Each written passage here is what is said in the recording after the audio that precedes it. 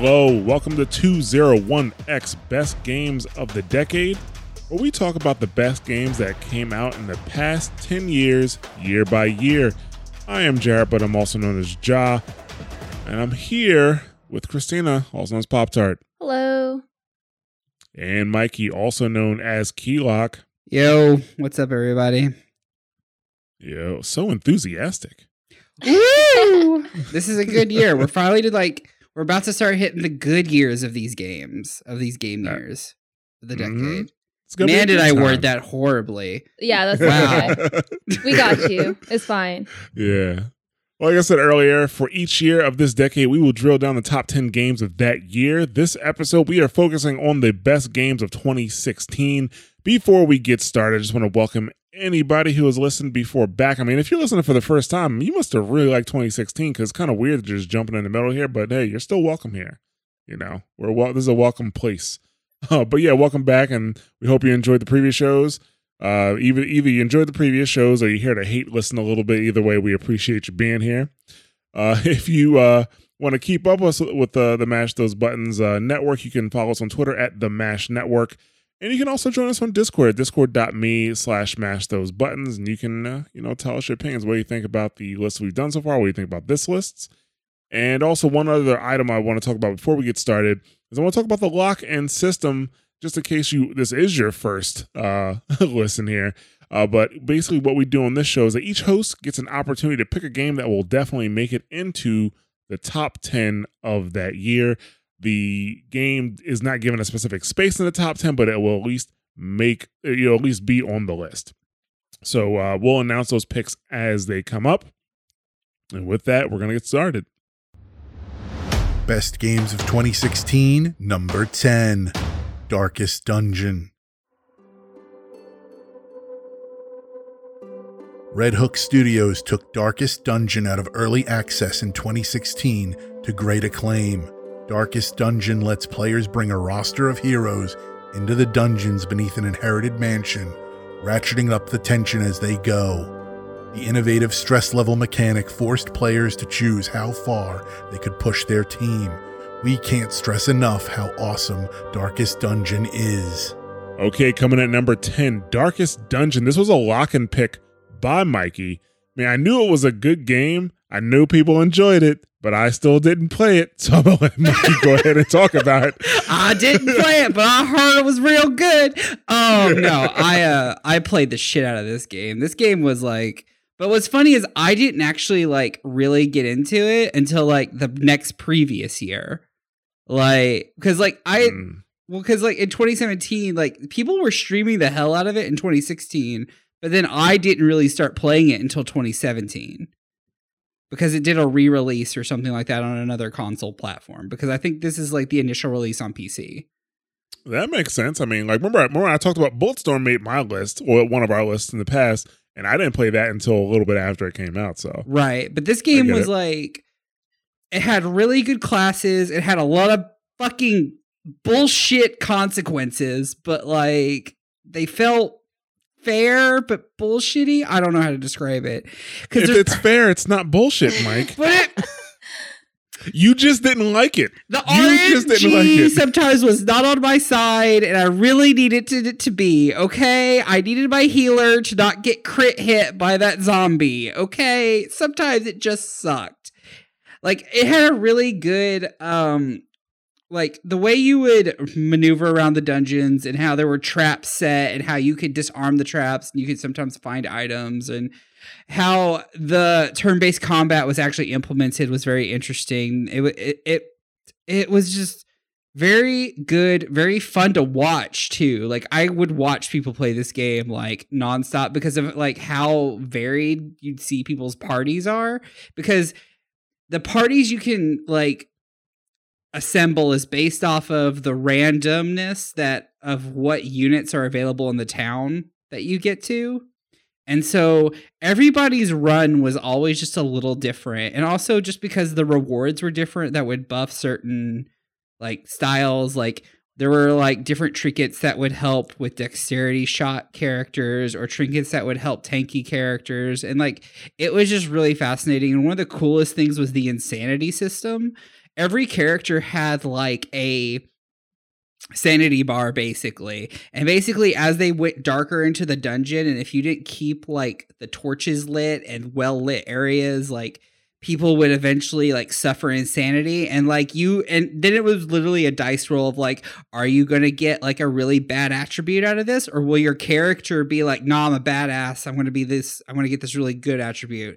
So there wasn't like, going insane wasn't necessarily totally a bad thing, it was just really like risky. So I don't know. There was just a lot of like interesting ways to play this game, and you could still play this game differently. Like I think even in 2019 than how you started playing it even back in 2016.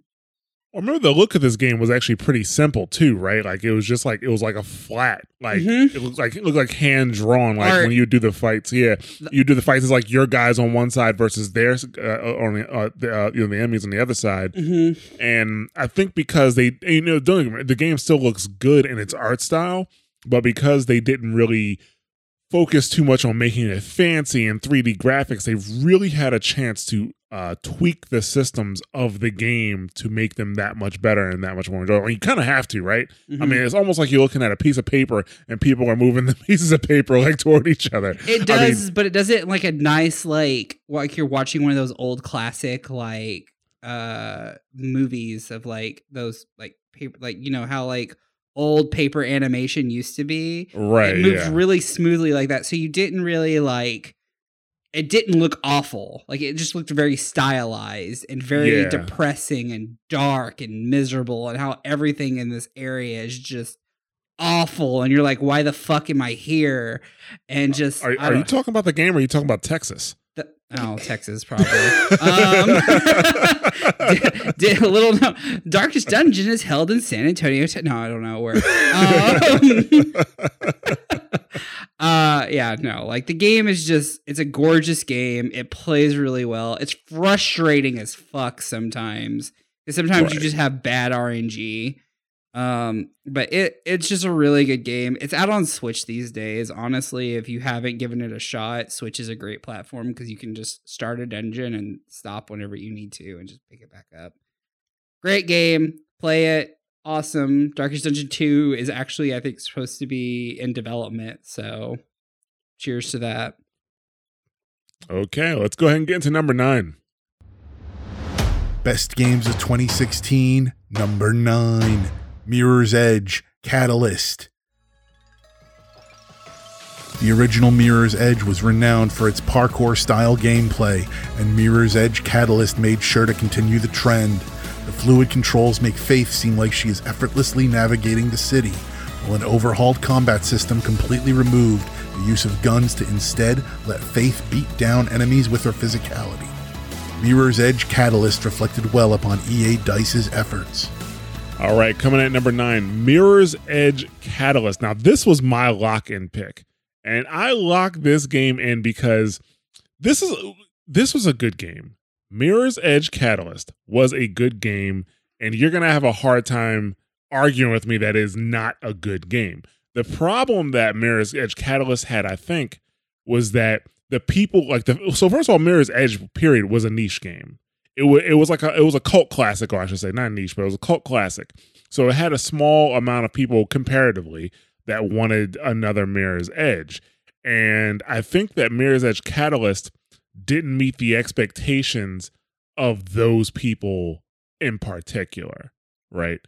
I mean, Mirror's Edge Catalyst has everything that the original Mirror's Edge has, but it is spaced out between an open world. So some people didn't necessarily like the fact that they had to traverse the open world to get from area to area, because once you got to your missions, the missions were just like they were in Mirror's Edge, like closed off, very choreographed, lots of fun. They were. They were cool, but a lot of people didn't like the fact that you had to traverse the open world to get it. Which, I mean, it is an open world, so your open world's not going to be as choreographed or closed off as you would like it. Go ahead, Mike. You can talk. It's fine. It's a good game. Yeah, there you go. Leave it at that. It's a good game, but I think a lot of people kind of look down on it because it just wasn't as good as it could have been, and I will agree with that. there are several areas that they could have improved on. Like they had these, I forget what the name of the thing you had to get, but they're basically these computer mainframe areas that were just a platforming where you had to platform up to this like area and then, you know, grab an objective. And I think they only had 4 of them in the game. If they just released a DLC with a bunch more of those, they would have had my money. But, you know, like if they would put more of those in the game, I did like the fact that combat had been refined a bit. There was no option to grab a gun anymore. You could disarm somebody, but you couldn't take their weapon. In Mirror's Edge, the original one, there was actually an achievement to not shoot anybody. So if I accidentally disarmed somebody, I had to make sure I threw away the gun really fast so I didn't hit another button and shoot somebody. So I'm just glad you couldn't take a gun. I think the combat did well as long as you kept moving. Now, I didn't actually have a problem moving around the areas where there were combat. Like I always found a way to run on a wall, jump off it, kick somebody in the face. As I'm kicking them in the face, I just run to the next wall, jump off of that, backflips, you know, stuff like that. But I did watch a couple of videos of people playing and complaining about it. But then all I kept seeing them do was them run up to somebody and then stop and start kicking them in the face. I'm like, well, don't stop running. Like I don't think you've really ever had to fight somebody in a confined space that they made you stop running. Where they made you stop running? I don't know. I'd have to go back and look. The only place I could think where that would be is if it was like a platform on top of a building that literally there's just no walls or anything to run off of, and even then you just run straight at them. I don't know. Right. So. And you could actually make the fights never really lasted that long. I mean, because you're in the city of glass. There's a lot of high rises. You're usually fighting on high rises. You can just kick somebody right off the side of a building if you want to. They could fall down. You know, so I really enjoyed the game. I enjoyed the combat. I actually enjoyed the open world elements. Like I liked running through that world. I liked using the new grapple to get around. I liked finding the collectibles. If you wanted to, you can make time trials at any given location. Like you just could stop and make a time trial, you know. I thought all that was a lot of fun. The game looked great. It was it's a Frostbite game. Actually, I have like the art book sitting in my bookcase, and some of these images where they're sitting still, it's like, is that the actual model that they modeled it after, or is that the thing that was in the game? Like it looks, you know, so good. Tons of side missions to keep you busy. The soundtrack was good. They brought back Solar Fields for another Mirror's Edge soundtrack, so that was great. And I don't know, I felt that the game, like, it's number 9, and I don't think I fought that hard to push it any higher. I think it's one of the best games that came out that year, and I don't know, it just got a bad rep, and it sucks because I just don't think they're gonna try again. I don't think they're ever gonna try again because they've tried twice. Yeah, that was definitely the thing that hurt it, and why I didn't play it, and a lot of people that I know didn't play it was because it came out and everybody was just shitting on the game. Yeah, and that's the thing about it. Like, I think the people who played it first were the people who were the most excited about it. Right? It was the fan that just like it wasn't what they expected. I know, you know, if you don't like the open world, I get it, but at the same time, is like it doesn't mean throw the entire game in the trash can because right. I just don't know why there wasn't more online multiplayer functionality in Mirror's Edge. Yeah, I mean the time trials are the online multiplayer. But that's it. Like I wanted cops versus I wanted like tag. I would have loved to have played tag in the City of Glass. Okay, so this is something that I think a lot of games suffer from, right? Where like people make their own fan ideas on how the game should be developed. Right. But you're not the developers. Exactly. So it's not gonna I mean, that's fine, but I'm disappointed that our only thing is like time trials. Like that's just me, but I went into this knowing it was going to be a solo experience, and I am okay with that. You know, I was totally cool with it being a completely solo experience, you know? Yeah, like I want to say, did it exceed? No, I would say it met my expectations, which is good. Like I got, you know how I normally do. Like that's actually good when the game can actually meet my expectations. I was like, yeah, this is what I expected it, and I enjoyed it. The story was all right. I mean, the story could have been better too, but I wasn't really playing it for the story. I was playing it for parkour, you know. As well, I was playing it to. It's a difficult job having movement like that in a game, you know. To have that level of freedom of movement and moving around, like, you know, that's why first person games are usually reserved for shooters, right? You know, because you have something else to distract you. But in this one's like, okay, you gotta run on this wall, jump off, and now you're gonna jump off this ledge, and you gotta hit this button at the right time so you can make sure that you roll and keep your momentum going, and you know, stuff like that. So yeah, I mean, I think, like I said, I believe that Mirror's Edge is really one of the best games that came out that year, and I honestly think it's the fans that heard it the most. I do believe it's the fans that heard it the most. Mike has no remorse. Sad. I wanted more out of multiplayer. I wanted there not to be just one optimal path for the open worlds, because once I found optimal path, no reason to do anything else, no reason to explore, just run that path. And I mean, like you said, the confined off regions where they actually choreographed all the running, perfect. It was great. That was awesome. I just felt the open world suffered. That's all. I just have a question. Did they announce they were going to do a multiplayer in advance? Or like, why are you so hung up on the multiplayer? Like, that's just like... I'm just like... I'm not that hung up on the multiplayer. If you want to get me hung up on something, it's the fact that there weren't that many optimal paths to run, and once you figured it out, it was figured out. There was no reason to go explore, outside of finding little trinket bags here and there. Right. Well, I mean, even to that degree, I disagree a little bit, because there were optimal paths that got you from area to area, because it was split off into different areas, and there was only one path to take. There was only one path to take to get to each area. But once you get into those areas, you have more freedom, but not the same level of freedom as you do when you get into a mission. When you actually get into a mission. So, but yeah. But there's enough Mirror's Edge today. Let's go ahead and move into number 8. Best games of 2016, number 8, Stardew Valley. Tired of the city life? Then head to Stardew Valley. Players gain control of a rundown farm, and the open-ended gameplay grants freedom in choosing how to rebuild it. Tend crops, craft goods, raise and breed livestock, or raise and breed a family. The choice is yours. And multiplayer extended the fun by allowing up to 3 other farmers to join you online. This truly is a 5-star game. Number 8, Stardew Valley, another game that I know a lot of people spent a lot of time playing, but not me. So go ahead. I know, but both of you wanted to put the game on the list. So I am one of those people that spent a lot of time playing this game. Yeah. Well, Stardew Valley, great. Everybody knows. The main reason why I started playing this game was because everybody was streaming it, and I love Harvest Moon, and I was like, oh crap, this looks just like Harvest Moon, like classic Harvest Moon, not like whatever they've been doing now. So I got it, and much to my surprise, it was above and beyond what I even expected.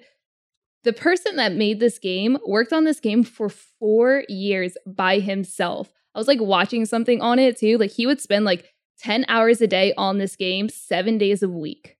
Like that dedication is insane. And even after the game came out, he didn't want other people working on the game because he didn't want to lose the personal touch. Like he wanted to be involved with this game through and through, to the point where like if people had corrupt save files, he would ask them to send them to him and he would fix it for them and send it back. Like just the customer service, I guess, the love is a better word for it. The love of this game alone is, I think, what made this game do so well. But if you like Harvest Moon, the whole like dating sim, friend sim, you know, having a world, like a living world that you're in, they have a dungeon area that you can go and you can just do kind of whatever you want to do. And that's really the charm of this game, is you can do whatever. Well, back to the customer service thing, they were updating this game a lot. There were lots of updates, including the multiplayer update that everyone seemed to really like. Like this game got a lot of love and it got a lot of support, and it's just amazing to see. Yeah. And the fact that you can do so much in this game is one of the reasons why I had a hard time like even trying it, because I'll watch a video. I would see people, like my Steam list would be packed with people playing it, right? And I go to try to watch a video or something like that, and not one person could coherently explain to me what the fuck is going on in this game. You know, and it's just like, okay, like there's a lot going on right now. You know, I'm gonna go play something else. Like, you know, that's something that I can explain. The idea of the game that he wanted to push across is like, you know, you need to take a break from life and kind of just chill. And that's what he does, like explaining in the first like 10 minutes of the game, where you're shown you're working for a corporation, just like a desk 9 to 5, and then you inherit your grandfather's farm, and then you go and live like a simpler life and, you know, just kind of chill. And that's the whole idea of the game, is just to chill. Oh, okay. See, I don't play games where you just chill. Well, I do, and I love them. Yes. Sometimes you do need a chill game. Like, you know what my chill game is? Doom. Overwatch off comms. That's my chill game. Oh my god. Oh, off comms. Okay. Off comms. Yeah, that's when I'm ready to chill out. You know how many podcasts get edited in the middle of a game of Overwatch, which is not necessarily the best thing for my team, but that'll be our secret. Nobody will know. Nobody will know. No one listens to this. Yeah. So, but okay. You got anything else before we move on? The community is also really good for this game. They support, the community isn't like mega toxic, and they just really love this game, and they really support the developers. So shout outs to a game to just be full of love and compassion. The developer is full of love and compassion. Like, I swear to God, I just watch stuff like about him, and like people will make mods that maybe he doesn't agree with, and he's like, oh, well, if that makes them happy, if that's how they want to play this game, you know, whatever. Like, they're happy. Like, he's, I kind of want to meet him, but then I don't know what I would say, so I guess maybe I don't. But he seems like a really nice person. Uh-huh. Well, I hope that this really nice person has a really nice career making games. So I think he's set. I think he's pretty set from this game, period. Do you think he'll make a sequel? I don't know about a sequel. I know he wanted to continue making games, but I don't know what his goals are at the moment. I didn't look at his here and now. I just looked at his then and how. Interesting. Okay. All right, we're going to go ahead and move on to number 7. Best games of 2016, number 7, Dishonored 2.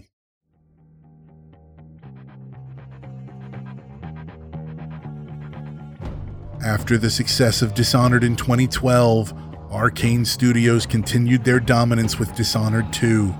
Arcane doubled the protagonists, allowing players to choose to be Corvo or his daughter, the deposed Empress Emily. This also doubled the gameplay options, as both Corvo and Emily had their own set of abilities.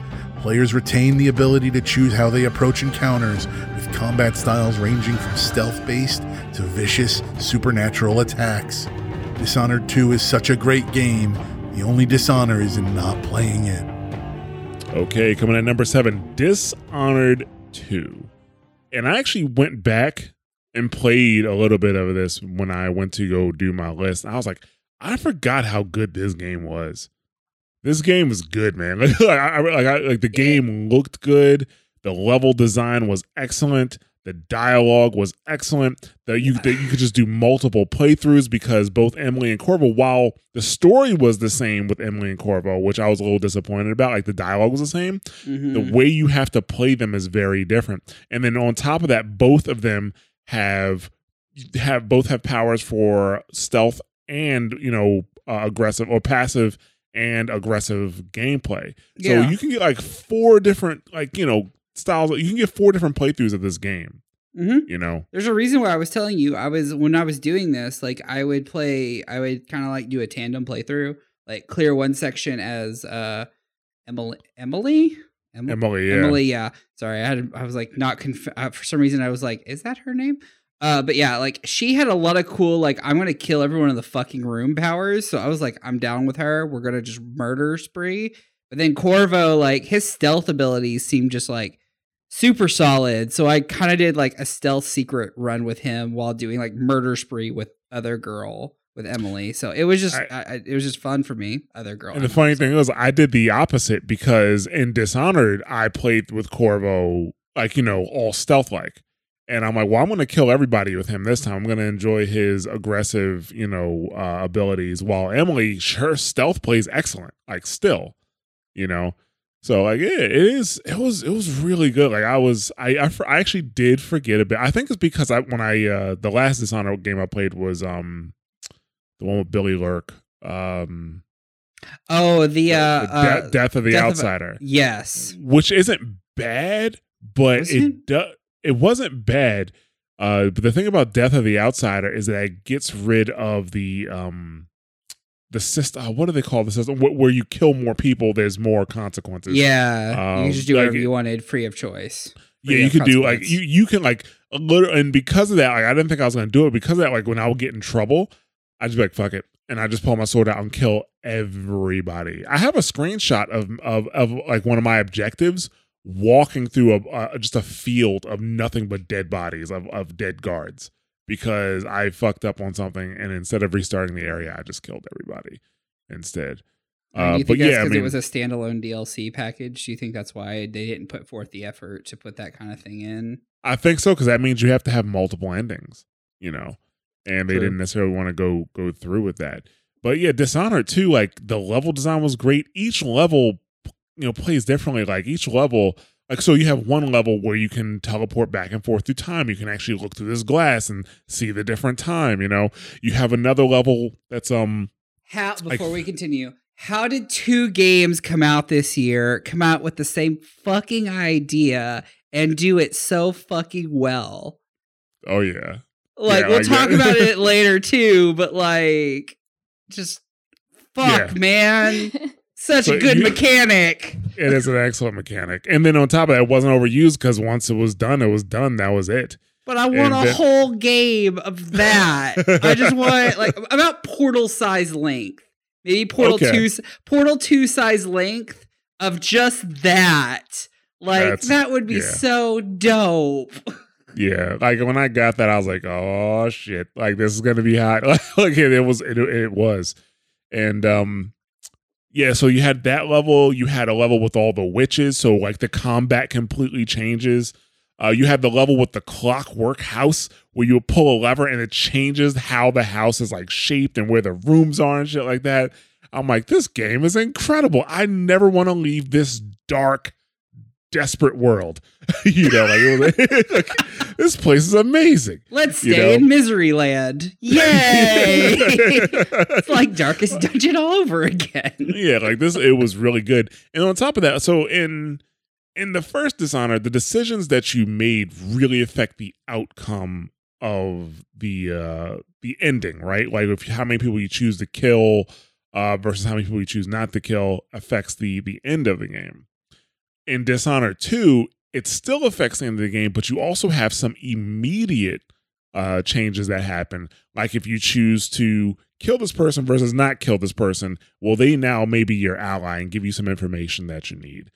There was one person in particular, and I don't want to spoil it, where you actually have 3 options for them, at least 3 options, and maybe more, to be honest with you. It's at least 3 options for them. I'm not going to tell you what it is, but like, you know, depending on which of the 3 you pick will drastically change what happens next in the game. And they don't make it known to you. They only present like, you know, your 2 options. Well, actually, no, they give you 1 option.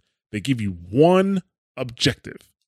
And you know you can either kill this person or not kill this person, right? But then there's a 3rd option too that I actually found by accident because I messed up and I was like, well, that was the best one to pick actually. So go me. But no, Dishonored 2 was amazing. It was actually so good. I was looking at this list again. I was like, I don't know. We might have to reorder now that I'm looking at this again. But I was like, then I started looking into some of the other games on the list. I'm like, no, it's where it needs to be. So Dishonored 2, amazing game. If you have not played it, it is worth a play. Absolutely. And with that, we are going to move into number 6. If you're an athlete, you know the greatest motivator of all is the fear of letting your teammates down. After all, a team is only as good as its weakest link. So you owe it to those wearing the same jersey as you to be your best every time you step on the field. That's why there's no vape in team. When you vape, you can expose your lungs to toxic chemicals that can damage your lungs. If you're a step behind, the team's a step behind. Brought to you by The Real Cost and the FDA. Hi, I'm Daniel, founder of Pretty Litter. Cats and cat owners deserve better than any old-fashioned litter. That's why I teamed up with scientists and veterinarians to create Pretty Litter. Its innovative crystal formula has superior odor control and weighs up to 80% less than clay litter. Pretty Litter even monitors health by changing colors to help detect early signs of potential illness. It's the world's smartest kitty litter. Go to prettylitter.com and use code SPOTIFY for 20% off your first order and a free cat toy. Terms and conditions apply. See site for details. Best games of 2016, number 6, Final Fantasy 15. After a very long development cycle, Final Fantasy 15 was a big change for the Final Fantasy franchise and was quite ambitious. Final Fantasy fans were relieved that 15 didn't turn into a Duke Nukem Forever and mostly delivered what fans wanted. Square Enix managed to modernize the series with major changes to combat mechanics accompanied by a beautiful world map and deep, character-focused story. Okay, number 6, Final Fantasy 15. This is Christina's lock-in pick. Go for it. Yeah, so I'm going to start off with the thing that hurt 15 the most, right? And that was it took a bajillion years to come out. It started as Final Fantasy 13 Versus. Nobody knew what the heck was going to happen. And then it came out. And oh my God, like I would wait, honestly, another 5 years for that game if I had to, just to experience what I experienced again. It was so good. I think a lot of people didn't play through the first couple of hours because they were like, oh, it's going to be this, bachelor party, whatever, bunch of dudes going on a road trip. But shit goes south really fast. And that honestly is kind of the best part of the game. You get sent out to go find your and then and like basically, which is not a spoiler because it happens within the first, hour of the game. Well, it happens in the movie that you have to watch. It also happens in the movie that you have to watch. Like, that's honestly one of the things I think that hurt the game the most. If you didn't pay attention to the anime or the movie, you're kind of going in a little, like, not fully ready. Like, you have to, like, preempt yourself with those materials to, like, completely understand. I mean, there's other games like that too, and to be honest, it wasn't like Final Fantasy X levels of confusing. Like, it wasn't confusing, you just didn't see as much. Right. So, yeah, but the gameplay is a little differently because you don't control any more than just one character. You have like your AI that like your friends that like battle with you. It's kind of made to be like, okay, well, they're still considered part of you. Like, it's kind of just like this whole party is you. So I think they did really well because everybody specializes in their own specific thing. They also had a magic system that was interesting because you had to gather the resources. I think Final Fantasy VIII did the same thing where you had to gather the resources to use the magic, and then you can like mix the magics together. And you can like change weapons on the fly, and you can teleport and all kinds of crazy stuff. But it was pretty. I ran around for hours. The regalia was great, except when you were able to fly. That is the hardest thing I've ever done. And landing that thing, the first game over I got in that game was landing the regalia and dying. Because yeah, that sounds about right. Yeah. Yeah. The gameplay isn't that difficult. What I feel like this game would had succeeded more if some of the content, like being able to control like Gladius, Prompto, and Ignis more, that got released throughout the DLCs and in the Royal Edition. I think the Royal Edition is really like how you should play this game. Like it would be hard for me to go back and play Vanilla 15. That came out 2 years after this released. Right. And that's the problem, right? Because I feel like when you add the idea of different gameplay styles when you switch between your characters, like Gladiolus plays nothing like how Noctis does. Prompto plays absolutely not like any of the other characters. Like, I feel like when you get to add those elements into it, like, the game really shines more, and especially in the ways that you can do combat. The story's good, but you could tell there were parts at the end, like in that middle part, like not the end, not like not the true, like where the game, like, I don't want to say, I want to say something that's like related to Fire Emblem, but like I don't want to like give that away. But yeah, like there's like the part between where shit really starts hitting the fan and the end where it's like, it feels like you're just being pushed really quickly through like scenarios. And I kind of wish they would have taken a little bit more time with what was happening, because I feel like some of the impact is lost because of the rush. But I also understand this game had to get out the fucking door. And I'm glad it did. It plays great. It's fun. The combat is insanely fun. I am really happy they went with a more real-time combat system for this game. I will never get fucking tired of warp striking. Ever. Like, throwing... There is something... They found so... It's kind of like the... It's not as good as the Leviathan axe. Like, you know, throwing it and how it feels when it's coming back. But it never gets old to throw a sword and just teleport to it and then deal insane amounts of damage. Like, it's just really fun. I don't know. Right.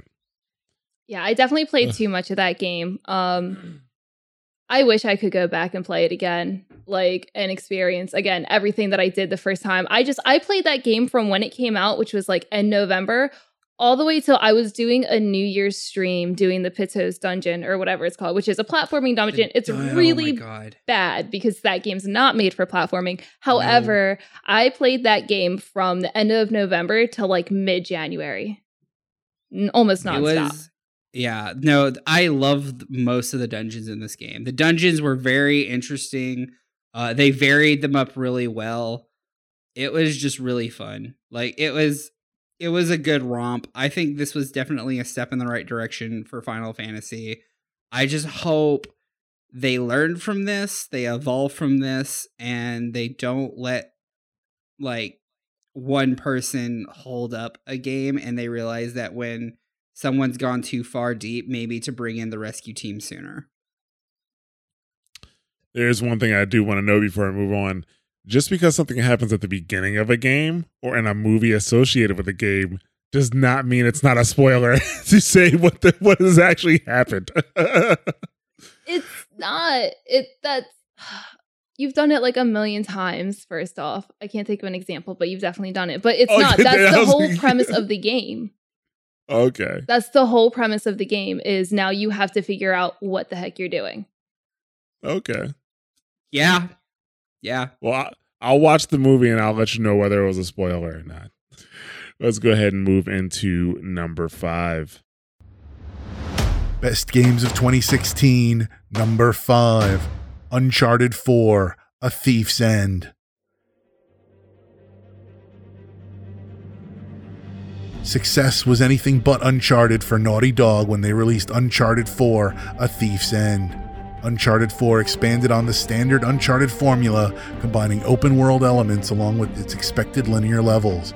Uncharted 4 provided a fitting send-off for Nathan Drake after carrying the franchise for almost a decade. All right, coming at number 5, Uncharted 4. Somebody enjoyed this game. I did.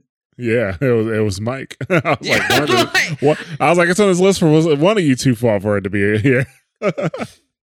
Well, the gunplay is never solid in Uncharted, and I will give you that 100%. It wasn't Uncharted 2. I stand by that. I still stand by that. I think Uncharted 2 had the proper mix. I think this is like the one right below Uncharted 2. Like, it goes 2, 4, 1, and 3, or 3 and you can alternate 3 and 1. It's whatever. I don't know, dude. 1 was really bad with the gunplay. Yeah, but 1's story is so much better. But anyways, It is. It absolutely is. But go ahead. But anyways, Uncharted 4 has probably the best story in the game because it is the literal buildup of all the other games to this point. It starts off great, like how it basically talks about what Drake is up to these days versus what he's usually up to and how he's being like drugged back into it. Like, it's just very good storytelling by Naughty Dog. Go fucking figure. It's Naughty Dog. They know how to tell a story. Who would have thought? But the visual improvements from their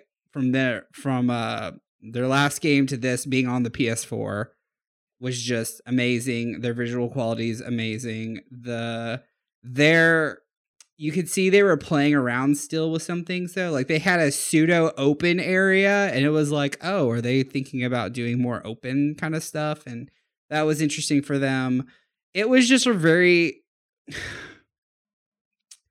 This game hits you hard if you've been like a fan of the Uncharted series all the way through, because it just hits like little subtle moments and they have nods to every little thing. Even the PS Vita game. The Vita game is acknowledged in this fucking game. Wow. So it sends the series off well. It ends the story well. It's just a very nice like last chapter to a very good saga that this series had.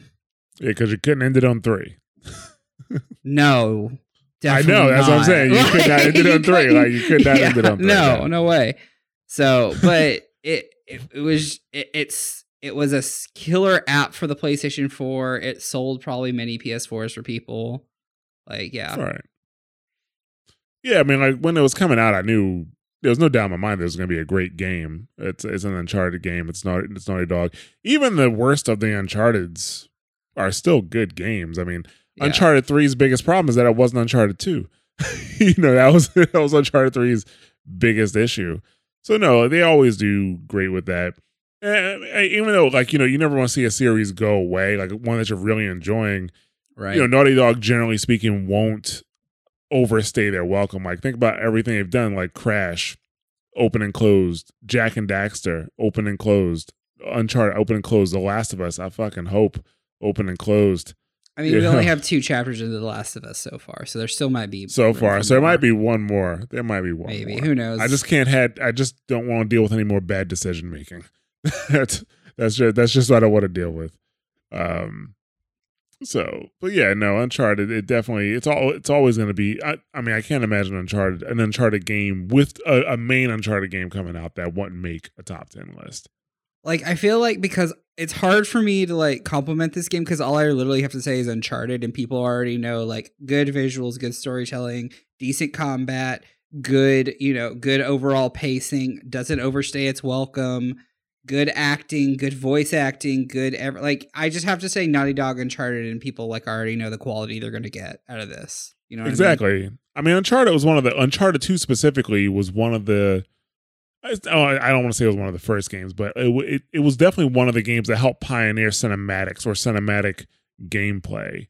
Yeah, like it is one of those games that really helped to do that. So, yeah. I mean, Uncharted definitely has pushed cinematic gameplay beyond him. And I feel like Naughty Dog constantly challenges other developers. Every time Naughty Dog comes out with a game, they improve on something or show something off that other developers aren't doing currently, and it makes other developers have to take note. You know what I mean? Right. No, you're right. Okay, so with that, we're going to go ahead and move into number 4. Best games of 2016, number 4, Deus Ex, Mankind Divided.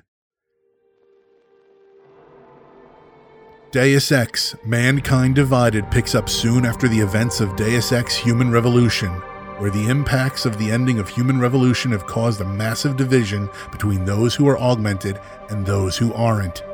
Mankind Divided expertly combines FPS and RPG elements, giving players several options on how to approach situations, whether it's with the well-crafted dialogue options or well-designed levels that support both stealth and aggressive styles of play.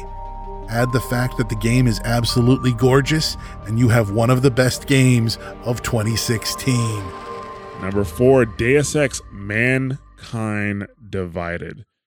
And I knew I was going to love this game from the moment I loaded it up. It looked immaculate. Like, you know, I'm not a big fan of like desert areas like in games because they look bland to me. And that's where you start in this game. And it looked fucking phenomenal. I'm like, this is going to be a great game.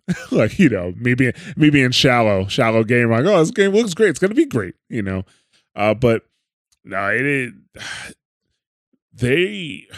a game like this, the games like this have to be massive, right? Because normally, like, you know, if you get like a really, really good looking game, it's really easy for the developer to start to get like, you know, to make some of the features kind of shallow. But there's so much depth to this game. Like, you could really choose between stealth gameplay and aggressive gameplay. And the difference between this game and Human Revolution was that, you know, you could play aggressively in Human Revolution, or you could play stealthy in Human Revolution. But I kind of felt that if you played aggressive in Human Revolution, that you kind of got punished for it a bit, you know, whereas stealth was really the way that they kind of wanted you to play the game. Like, Adam Jensen wasn't really supposed to be, he was supposed to be like a security officer, right? He wasn't supposed to be a one-man, you know, he wasn't the Doom Marine. You know what I'm saying? Like, he was supposed to go in. Why can't I build him like the Doom Marine? No, I'm kidding. Well, in this game, you can build him like the Doom Marine. Like, you can get like, you know, all time. Like, you can make it so that, you know, you can armor up when you go into a room, start mowing people down. You have these like, they're not even razors. They're these just sheets of metal that you can shoot out your arm or stab somebody with. You know, if you want to, you can straight up just be Terminator if you wanted to. You know, and it makes the game fun in both ways. So there's a place that's early in the game where the police have kind of fortified an area because there was an explosion. And you can, like, the way that they have the level put together, you can either stealth through it, and there's multiple ways for you to get where you need to go stealth through it without alerting a single person if you're good, or maybe put somebody asleep if you need, or if you want to fight it out, it's built like an arena at the same exact time, so you can use it kind of like as an arena to fight through. And just that level of detail in every area of the game that you can have an engagement that's impressive. That's really, really good. I mean, there's so many ways to approach a situation, and that leads to multiple playthroughs as well of the game. Like, you know, you can be aggressive here and not aggressive here, or, you know, you can talk this person out of their, you know, you can talk somebody into what you want them to do if you're skilled enough, because they have that system in there where as you're talking to somebody, you have to kind of gauge, you know, their mood, and you have to select the correct dialogue to get them to be, you know, agreeable. So there's always multiple routes, multiple pathways to handle a situation. Exploration is usually rewarded. Like, you'll find, like, you know, some supplies. You'll find side missions. This game is packed with side missions, you know, and so you'll find like side missions doing they're all, actually, are they all multi-part? I think they're all multi-part side missions. Like, you'll never just complete it in one area. My second playthrough, I found missions or side missions that I didn't even know existed in my first playthrough. You know, I stumbled into a side mission in the bank. You know, and I spent hours in this bank, and it's, you know, you don't shoot a single shot at anybody. You just kind of stealth through it and get the stuff that you kind of need. So yeah, and the city is big. Well, it feels big, and it feels alive. I think that's more important. There's like a sewer system underneath the city too. You know, the game just feels large. And, you know, every now and then they send you to a remote area, and the remote areas really aren't that big. The remote areas are very kind of closed in, and they're supposed to be. But, you know, except the Golem City, the first place that you go is actually a little bit bigger than the others. But I mean, other than that, it's just, it's a joy to play. You know, you have a bunch of tools at your disposal. They don't tell you what you're supposed to do in certain areas. You can literally just kind of do whatever you want to do. My only gripe about the game is that it does, like, the only part of Human Revolution's story that actually matters in this game is the end of Human Revolution. That's the only thing that matters in this game. If you play the DLC, there is a small part that deals with the DLC from the first game, like one mission, if I remember correctly. But other than that, like the only thing that matters is, what happens at the very end of Human Revolution. Like there's somebody in the game that appears over and over again, and I'm like, why don't you tell anybody, who she is? And it just never happens. That's the only negative thing I have to say about this game. But it was great. It was a lot of fun. I feel like not enough people played this, and I'm trying to figure out why. Like I'm trying to see like what games released around it, or like what caused people to not play this game. Like I feel like I didn't hear enough about this game. Yeah, I felt it too. I know some people were upset about there is another game mode that was like a microtransaction game mode. Ooh. But like that's literally outside of the game. Like you would have to go outside of the game to access that. It was a card pack game, where you can get these card packs or loot box at the time? Maybe just card packs, and you can get different attributes and be able to do different stealthy things, I mean, I don't really see anything released near it that would have been like overshadowing it. Did it come out around the same time Dishonored came out?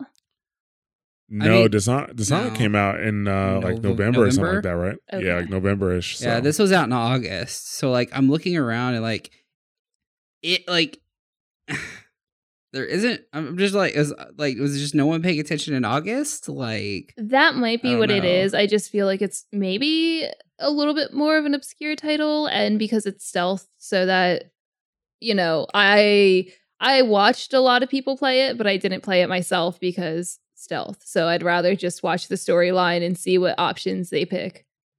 I also don't think the Deus Ex name has the same meaning as it used to.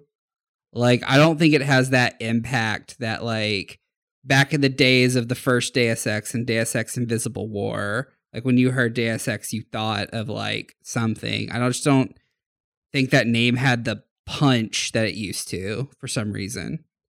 Right. No, I can understand that. I mean, it got good reviews, too. No, that's the thing. Yeah, I mean, I'm looking at them. Like, I'm just trying to figure out, like, why. I just don't know. I don't have a good reason why this game didn't take off in some form or fashion.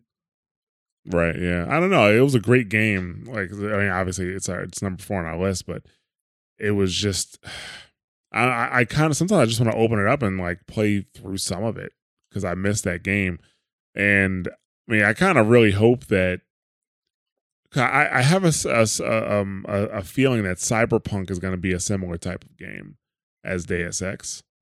And I hope that Square, like the success of Cyberpunk, kind of pushes them to push out another Deus Ex.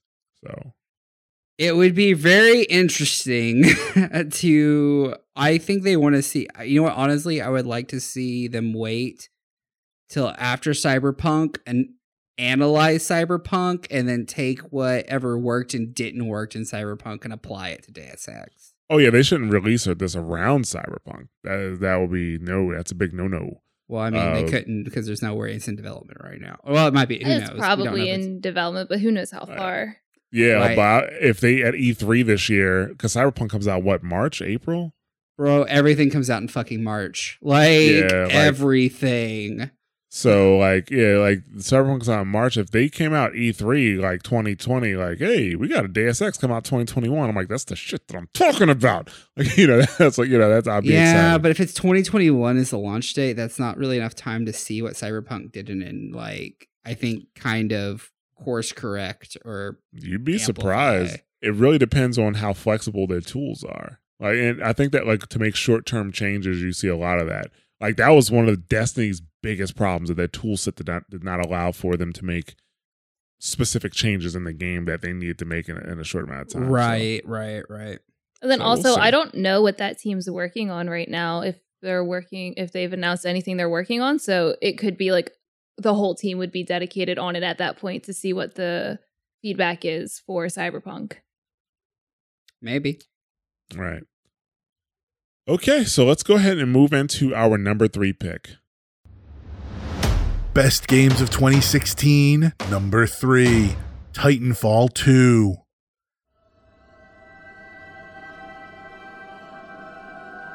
Titanfall 2 was a great game that was overlooked because of a poor release schedule, but after word of mouth spread, became a favorite among FPS fans. Titanfall 2 provided one of the best single-player FPS experiences of this decade, with fluid controls, great level design, fantastic visuals, and excellent characters and story. The multiplayer did not suffer with the addition of the single-player mode, providing a solid experience both in and outside of a Titan, even adding additional modes long after release. All right, coming at number 3, Titanfall 2. If there was, this game was so underrated. It wasn't even funny. It was so underrated, EA sent this game to die. They released this game between Battlefield 1, I think it was. It was Battlefield 1 and Call of Duty Infinite Warfare. Like, EA did not have faith in this game. And it was better than both of those games. It was amazing. And like me, a lot of people only got this game because the game sold so poorly in the beginning that it was 50% off by Black Friday. 50% off by Black Friday in 2016. And it was just kind of like my friend told me, it's like, oh, that Titanfall's off. It's only $30. And I'm like, yeah, I don't have anything to play on my Xbox right now. I'll get it for $30 on the Xbox. And then we played the multiplayer and we liked the multiplayer. Like, okay, well, this is cool multiplayer. And then he logged off for the night and I was like, let me see what the single player is about. Oh my fucking God. Like I was like, I'm having a hard time speaking right now. It is one of the best FPS campaigns I've ever played. It really is just an incredible single player experience. The weapon design, the weapon sounds, how they felt, movement, and how the movement worked with each level. Like each level was designed for you to be able to traverse well. Then on top of that, not each level, but a lot of the levels had different mechanics like time travel, like Mike was talking about, which was different than Dishonored, because the Dishonored time travel you need to use for stealth.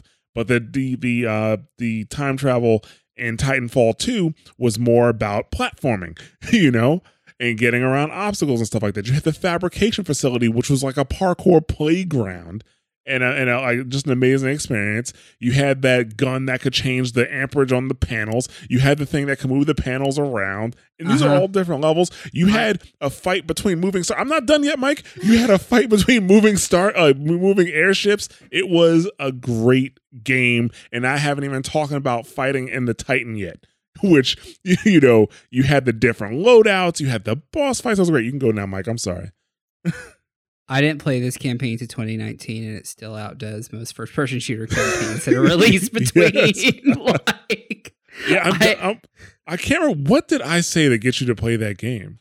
I don't know. Everyone was like, I've been hearing ever since this game launched, why play the campaign, play the campaign, play the campaign, play the campaign, and I'm like, I got nothing to play right now. I guess I'll play Titanfall 2's campaign. It's on sale on Origin. Okay.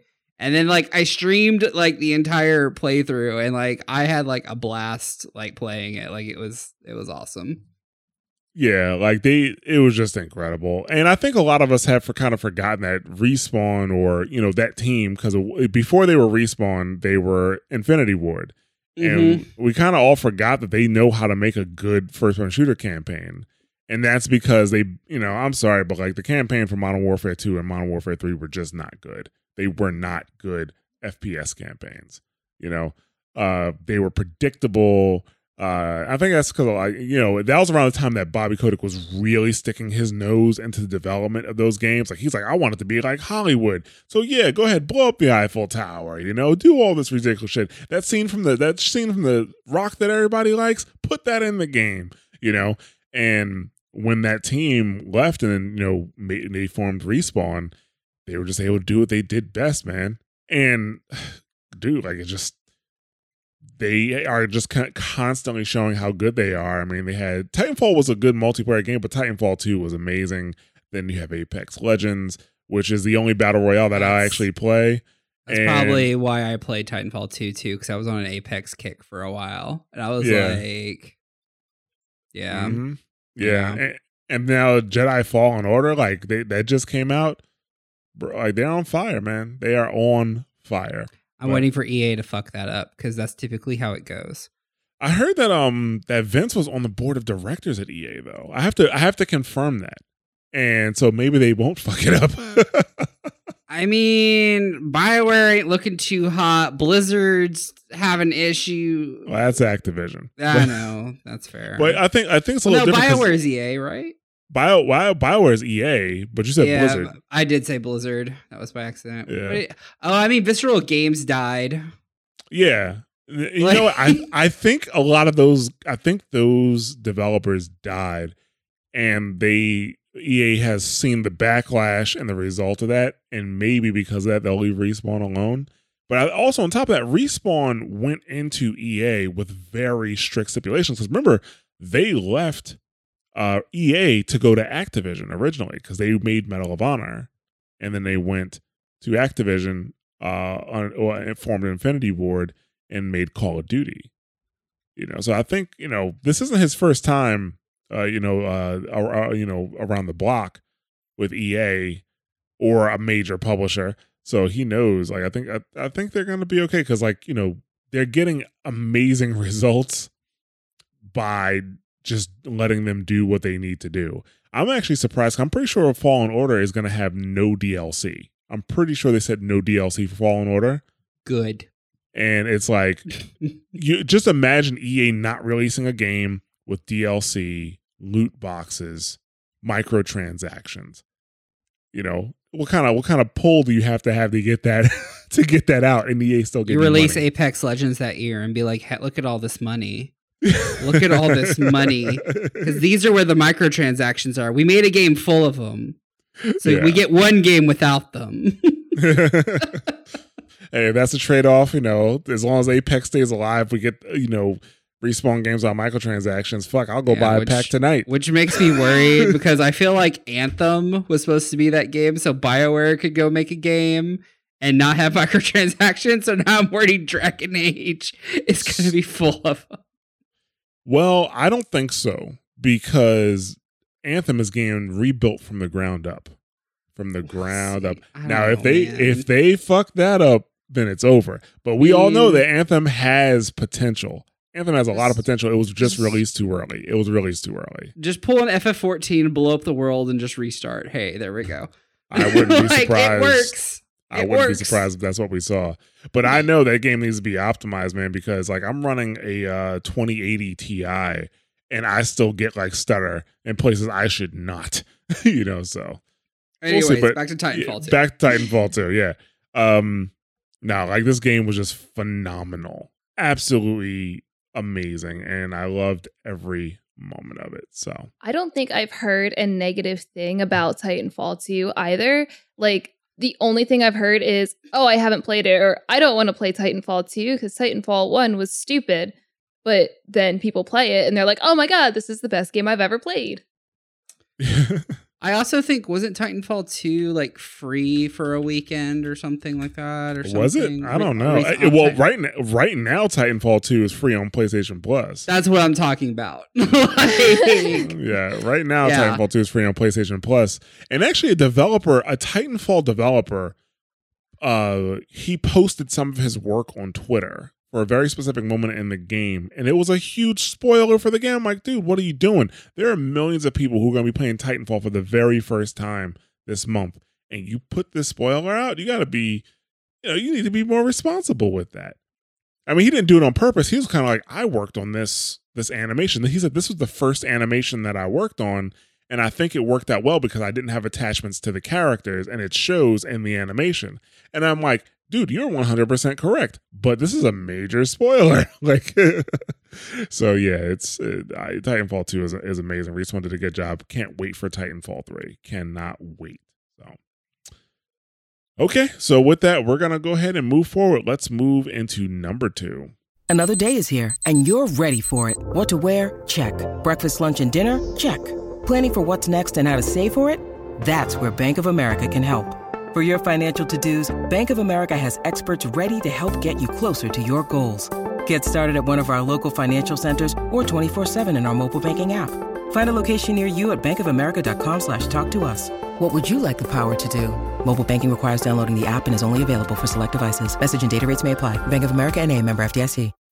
When you need mealtime inspiration, it's worth shopping Kroger, where you'll find over 30,000 mouth-watering choices that excite your inner foodie. And no matter what tasty choice you make, you'll enjoy our everyday low prices, plus extra ways to save, like digital coupons worth over $600 each week. You can also save up to $1 off per gallon at the pump with fuel points. More savings and more inspiring flavors make shopping Kroger worth it every time. Kroger, fresh for everyone. Fuel restrictions apply.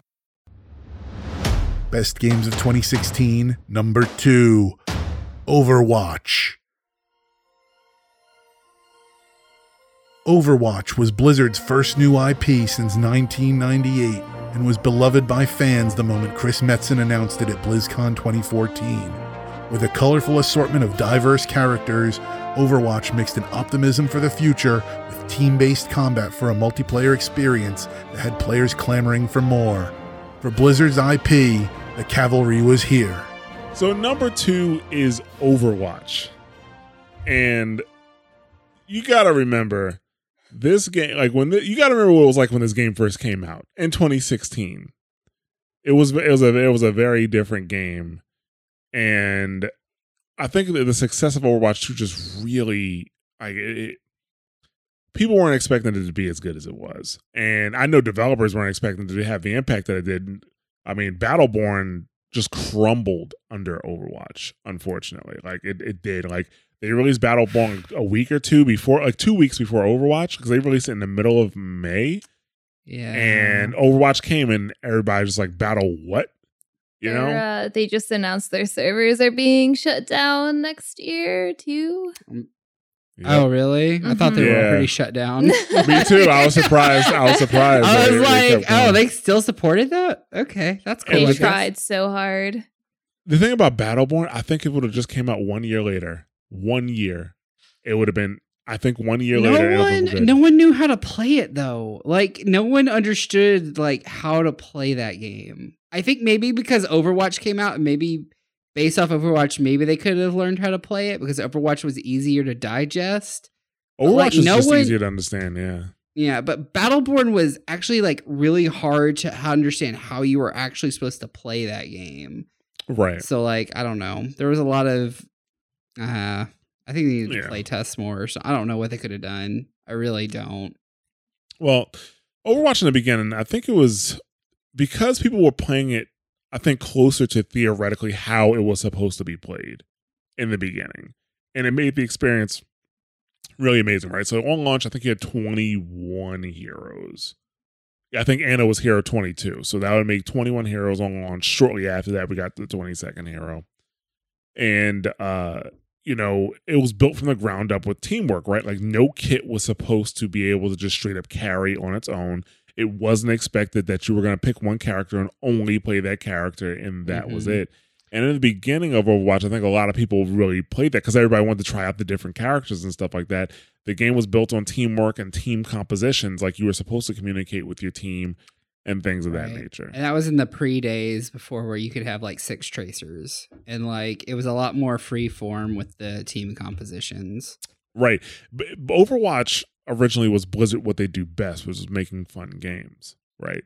Over the last few years, Overwatch has become more, they're trying to push it more in a competitive direction, but their balance philosophy is it sends mixed messages. It's a little conflicted. Like they try to straddle the fence on both sides, and it doesn't really work out that well in many cases, at least for the general public. The professionals will always find a way to maximize their gains with whatever patch you give them. They're always going to do that. But for the general public, it's a little different. Like right now in 2019, I think tomorrow we get a new patch as of recording this, but we've been dealing with the shield meta for months. And I know people just like won't play. Like I'm in a Discord with some people, and somebody asked if they want to play Overwatch, and they're like, "Well, I'm waiting for the patch. I'm not playing until that patch comes out." Right. So it's a little different, but originally the game was balanced well. It needed some tweaks, but the game just expected a few things. Like it didn't expect you to play to solo only one character. It did expect for some characters to only be viable in niche situations. It expected that, like in certain maps, certain situations, like Symmetra was a niche pick. Bastion was a niche pick. You know, May was a niche pick. Like, she wasn't supposed to be picked all the time. And that's something else that's kind of changed over the years, too, where now they're like, well, if you want to play a character all the time, we're going to balance them so you can play them all the time. And that's a bit conflicting as well. But, you know, like I said in the beginning, like the primary concern of the game was fun, and the balance was leaning more toward fairness than competition, but at least they had a stable base on how they were balancing the game, which made it feel a bit better. Obviously, the competitive system needed a lot of work when it first came out, and they did that. And then the play of the game system was very unique at the time. The card system was cool, you know. But yeah, like it made people feel good. It was that dopamine rush, like that, just like, oh, I did something cool. Yeah, exactly. It was a feel good game.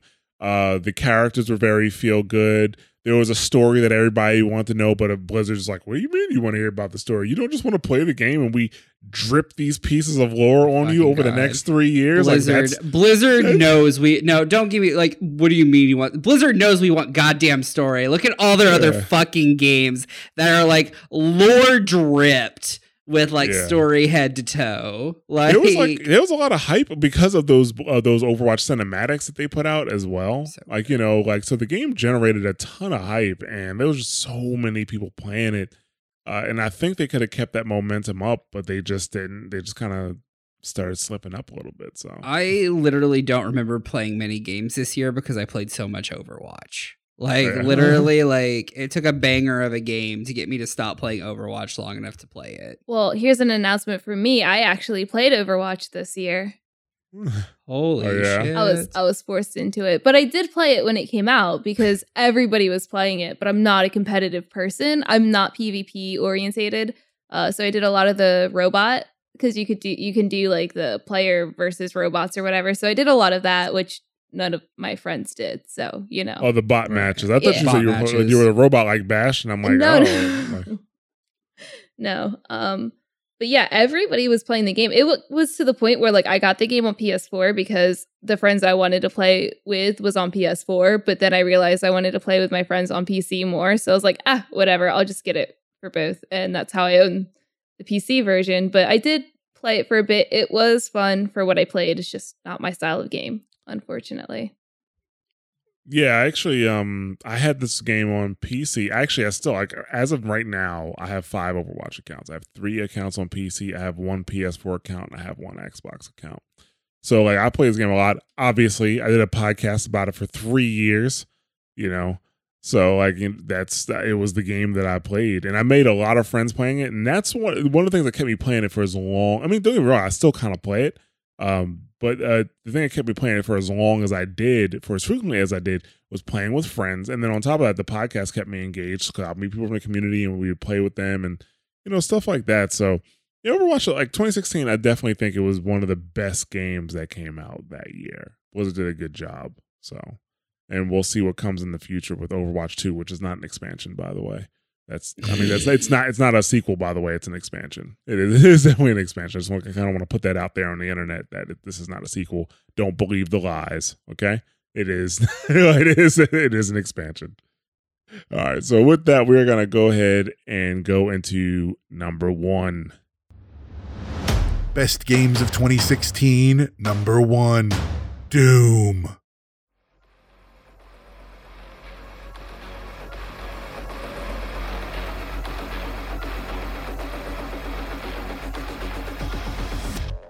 Doom channels the energy of its early predecessors while simultaneously bringing the franchise into the modern age. Doom has perfectly crafted levels, excellent weapon mechanics and balance, and intuitive AI that forces you to either kill or be killed. You can keep pushing straight through and bulldoze through demons, or you can explore levels for power-up items and runes if you want. The game is also visually stunning and has a story that is good while not taking itself too seriously. In Doom, you aren't just killing monsters. To them, you are the monster. Okay, coming at number 1, Doom. And before I get started on how awesome this game is, the reason IGN is a joke is because they gave this game a 7. fuck out of here. Like, keep this game at 7. Christina, we could go get water. Josh is going to pop off for about 10 minutes. Yeah, so we can just like... Dude, well, first of all, my number one bullet point for this game is the soundtrack. The sound, Mick Gordon, phenomenal soundtrack for this game. He actually got them to go against their wishes, right? So originally, the team at Bethesda, at id, sorry, they did not want guitars in the game. No guitars, only electronic music. No guitars in the game because they didn't want, they thought it would make the game feel dated. That's what they didn't want it in the game.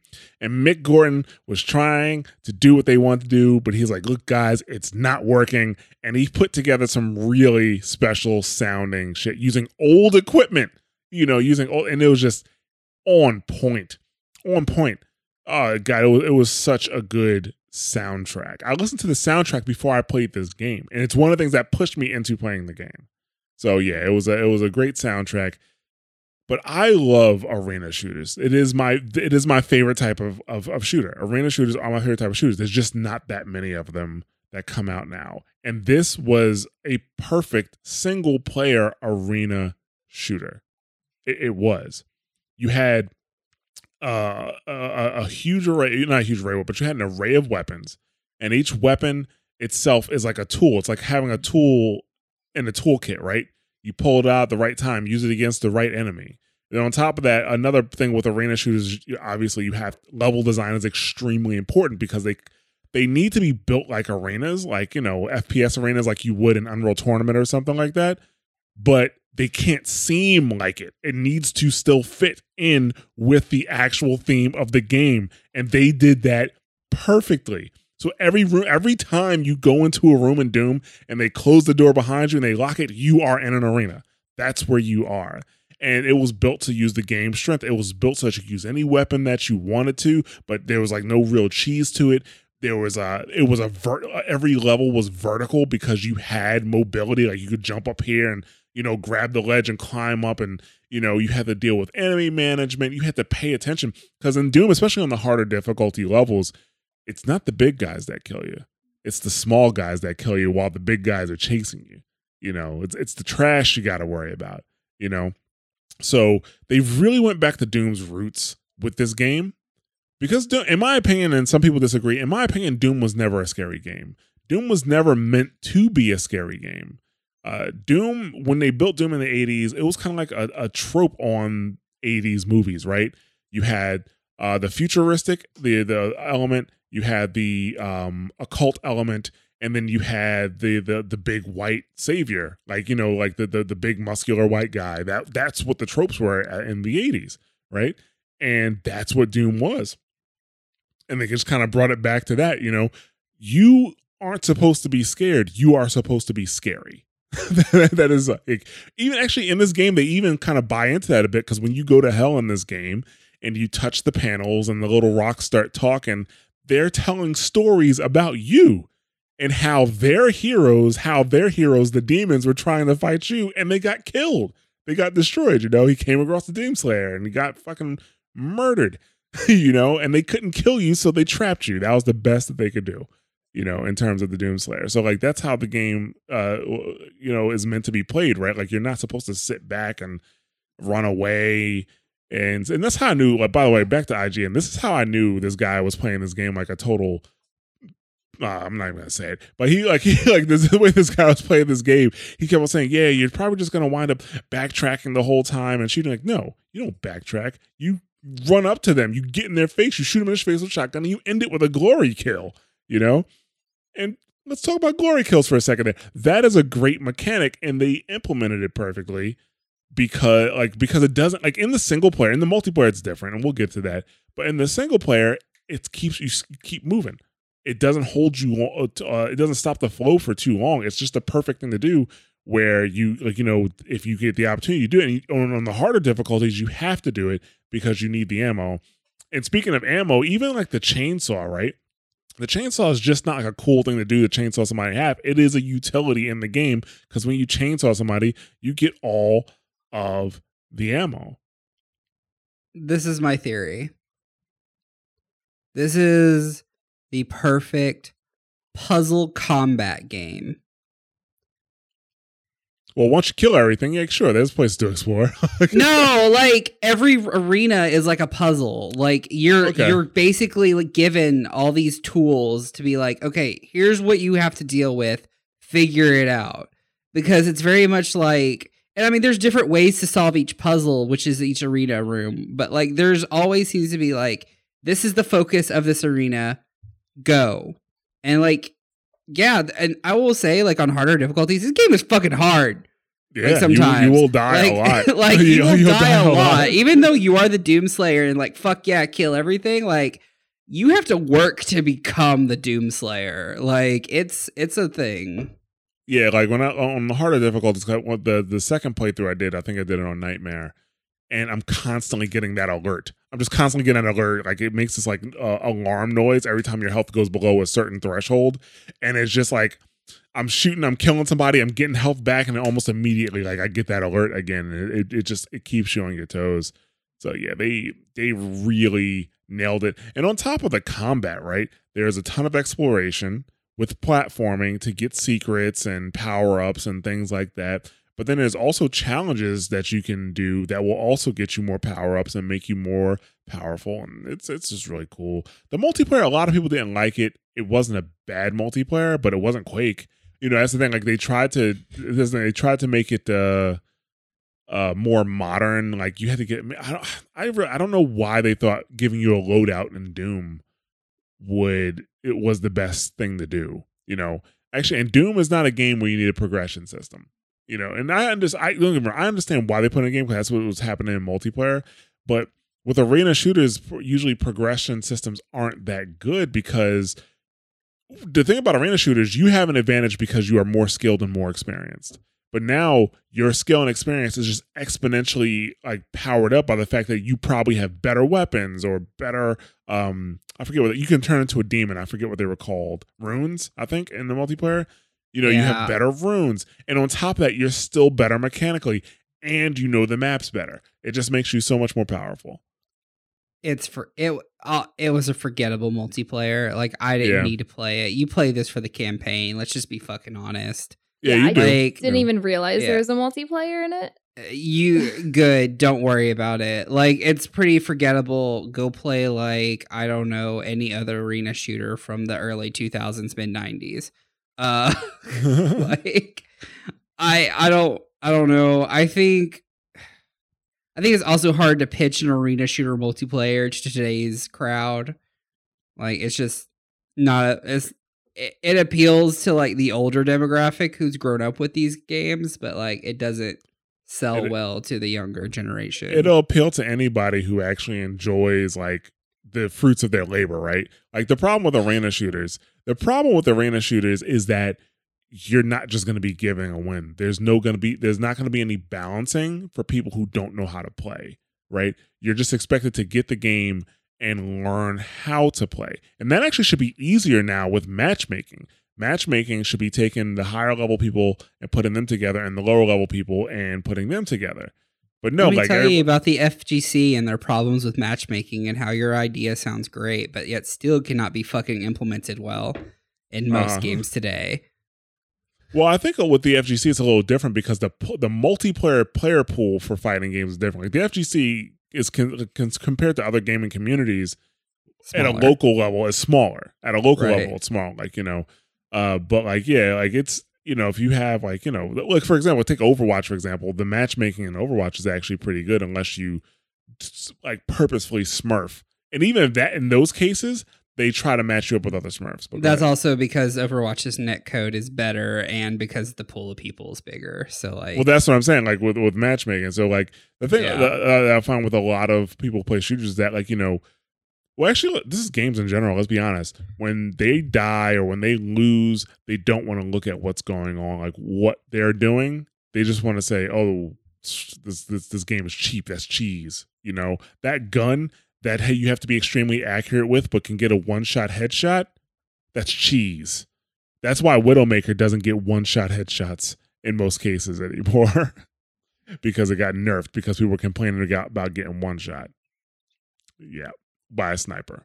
So So, but yeah, this game was good. The snap map feature was also pretty dope, where you can make your own maps and mods and things like that. There was a small community, but they used it.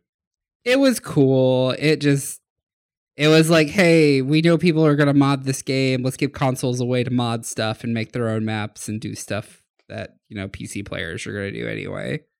Yeah. So. Yep. But yeah, that is our number one game. Like, if you couldn't tell, I think we picked that to be number one pretty early. Like, we did have a discussion about Overwatch, like, because it's hard to think of 2016 and not think of Overwatch, It is. I honestly had trouble putting Overwatch over Titanfall, to be honest with you. But Overwatch had a great story when it came out. But I'm trying to think about, like, it's hard to think about Overwatch when it first came out. Yeah, it's a different game. It's a different game now. So, Hunter, it is vastly different than what it used to be. Yeah, it was fun. It was just a really fun time, like back in the early days of Overwatch. The excitement was palpable, but Doom is like a perfect shooter. It's kind of hard. Yeah, like it's hard to. I mean, maybe one day visuals will outdate it or something, but I think it's going to take a long time for that to happen. Oh yeah, because I didn't even mention how fucking good the game looks. The game was so good. I'm just concerned that how are they going to outdo themselves for the next one? What annoys me really hard is 2019 could have been so easy for Doom Eternal to be like game of the year for this year, and then it got pushed back to 2020 in the March season, where every game in 2020 is looking to be a banger, and I am worried about Doom now. It it comes out. We don't even know about the second half of 2020. Yeah, we don't even know about the second half. Well, the second half is next gen stuff, so we'll see whatever the hell that is. Like, I don't know. We'll see, but like this 2019 could have been a great year for Doom, and that's all I'm saying. 2020 is very crowded, like very, very, very crowded. Comes out the same day as Animal Crossing, so we all know that that's the same crowd, obviously. I mean, we're gonna chainsaw fucking what's her Isabelle. We'll give Isabelle a chainsaw. Let's just do it. Put Doomslayer in Smash, make there be a chainsaw. Isabelle gets a chainsaw. Done.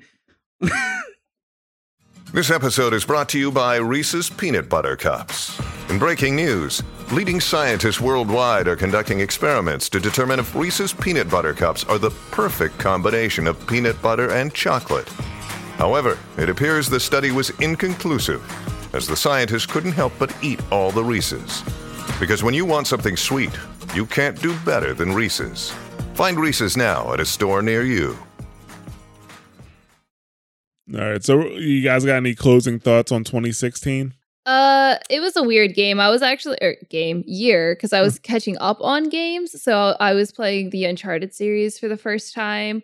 Overwatch came out. I spent a lot of time on Final Fantasy 15 and a lot of time on Stardew. It was just like an obsession year, I think. 2016 was a lot of Overwatch for me, so like any game that I finished that wasn't Overwatch really stuck out to me because that means it was able to pull me away from Overwatch. Right. So like that's why like you don't see like a lot of I think my kind of games or like my major style of games in this year because I didn't really play a whole lot of other stuff because I was just in Overwatch. I don't know. Also think I was playing like Wii U titles at that time. Sure. Yeah, that sounds weird, but like there's like 4 Wii U titles that I really, really liked. So Okay, yeah, I mean 2016 was like the year of the FPS. I mean, you had Doom, you had Overwatch, you had Titanfall 2. I mean, Dishonored's not an FPS, but still a first-person game. Even Call of Duty Infinite Warfare had a good campaign. That campaign was good. The multiplayer, I didn't like it that much, and I don't think the community enjoyed it that much, but the campaign for Infinite Warfare was good. So that was, I just couldn't justify even putting that on this list. I think it would probably be, you might mention in the honorable mentions, But like I couldn't put it on this list with only half the game being good. So yeah. But yeah, no, it was a good year for anybody who's a fan of first-person shooters. And this is really a turn for us because like 2016 was dope. 2017 was dope. 2018 is the same. 2019 we're still in it, but things I have cooled down a little bit. Great time to catch up on those games from the previous years. So yeah. I think 2019 is just gonna be the calm before the storm, though. Like I think this is like the calm year before like 2020 like kicks everyone in the fucking face. Well, we'll see once we get into 2020. So. All right. So with that, we're going to go ahead and close up. Thank you for listening. Like I said earlier, you can join us. You know, we're always looking for feedback. So you can join us on Discord at discord.me/mashthosebuttons. Or you can contact us at contact@mashbuttons.com or reach out via Twitter at twitter.com/themashnetwork. Mash Those Buttons is a network supported by patrons. So if you're a current supporter, thank you very much. We always appreciate your help, and you help enable us to make content like this. And if you enjoy our content, you may want to check out our Patreon. It is patreon.com/mashthosebuttons, where you can help support our content and receive Patreon bonuses for as little as $1 a month. The bonuses that we're giving out for this series, if you're a fan tier patron, which is the $1 tier, you'll receive a bonus episode called Honorable Mentions. And you'll also receive episodes a week early or so. So that's what fan tier patrons get. Supporter tier patrons, they will receive the Honorable Mentions. They'll get the episode a week early, but they'll also receive our draft episodes, which our draft episodes are how we actually drill down to 10 games. We don't go over the top 10, but we will drill down to at least 10 games. So yeah, if you are looking to help us out, just go to patreon.com/mashthosebuttons, and we really do appreciate it. And with that, we are done with 2016. We will catch you in 2017. See ya. Bye.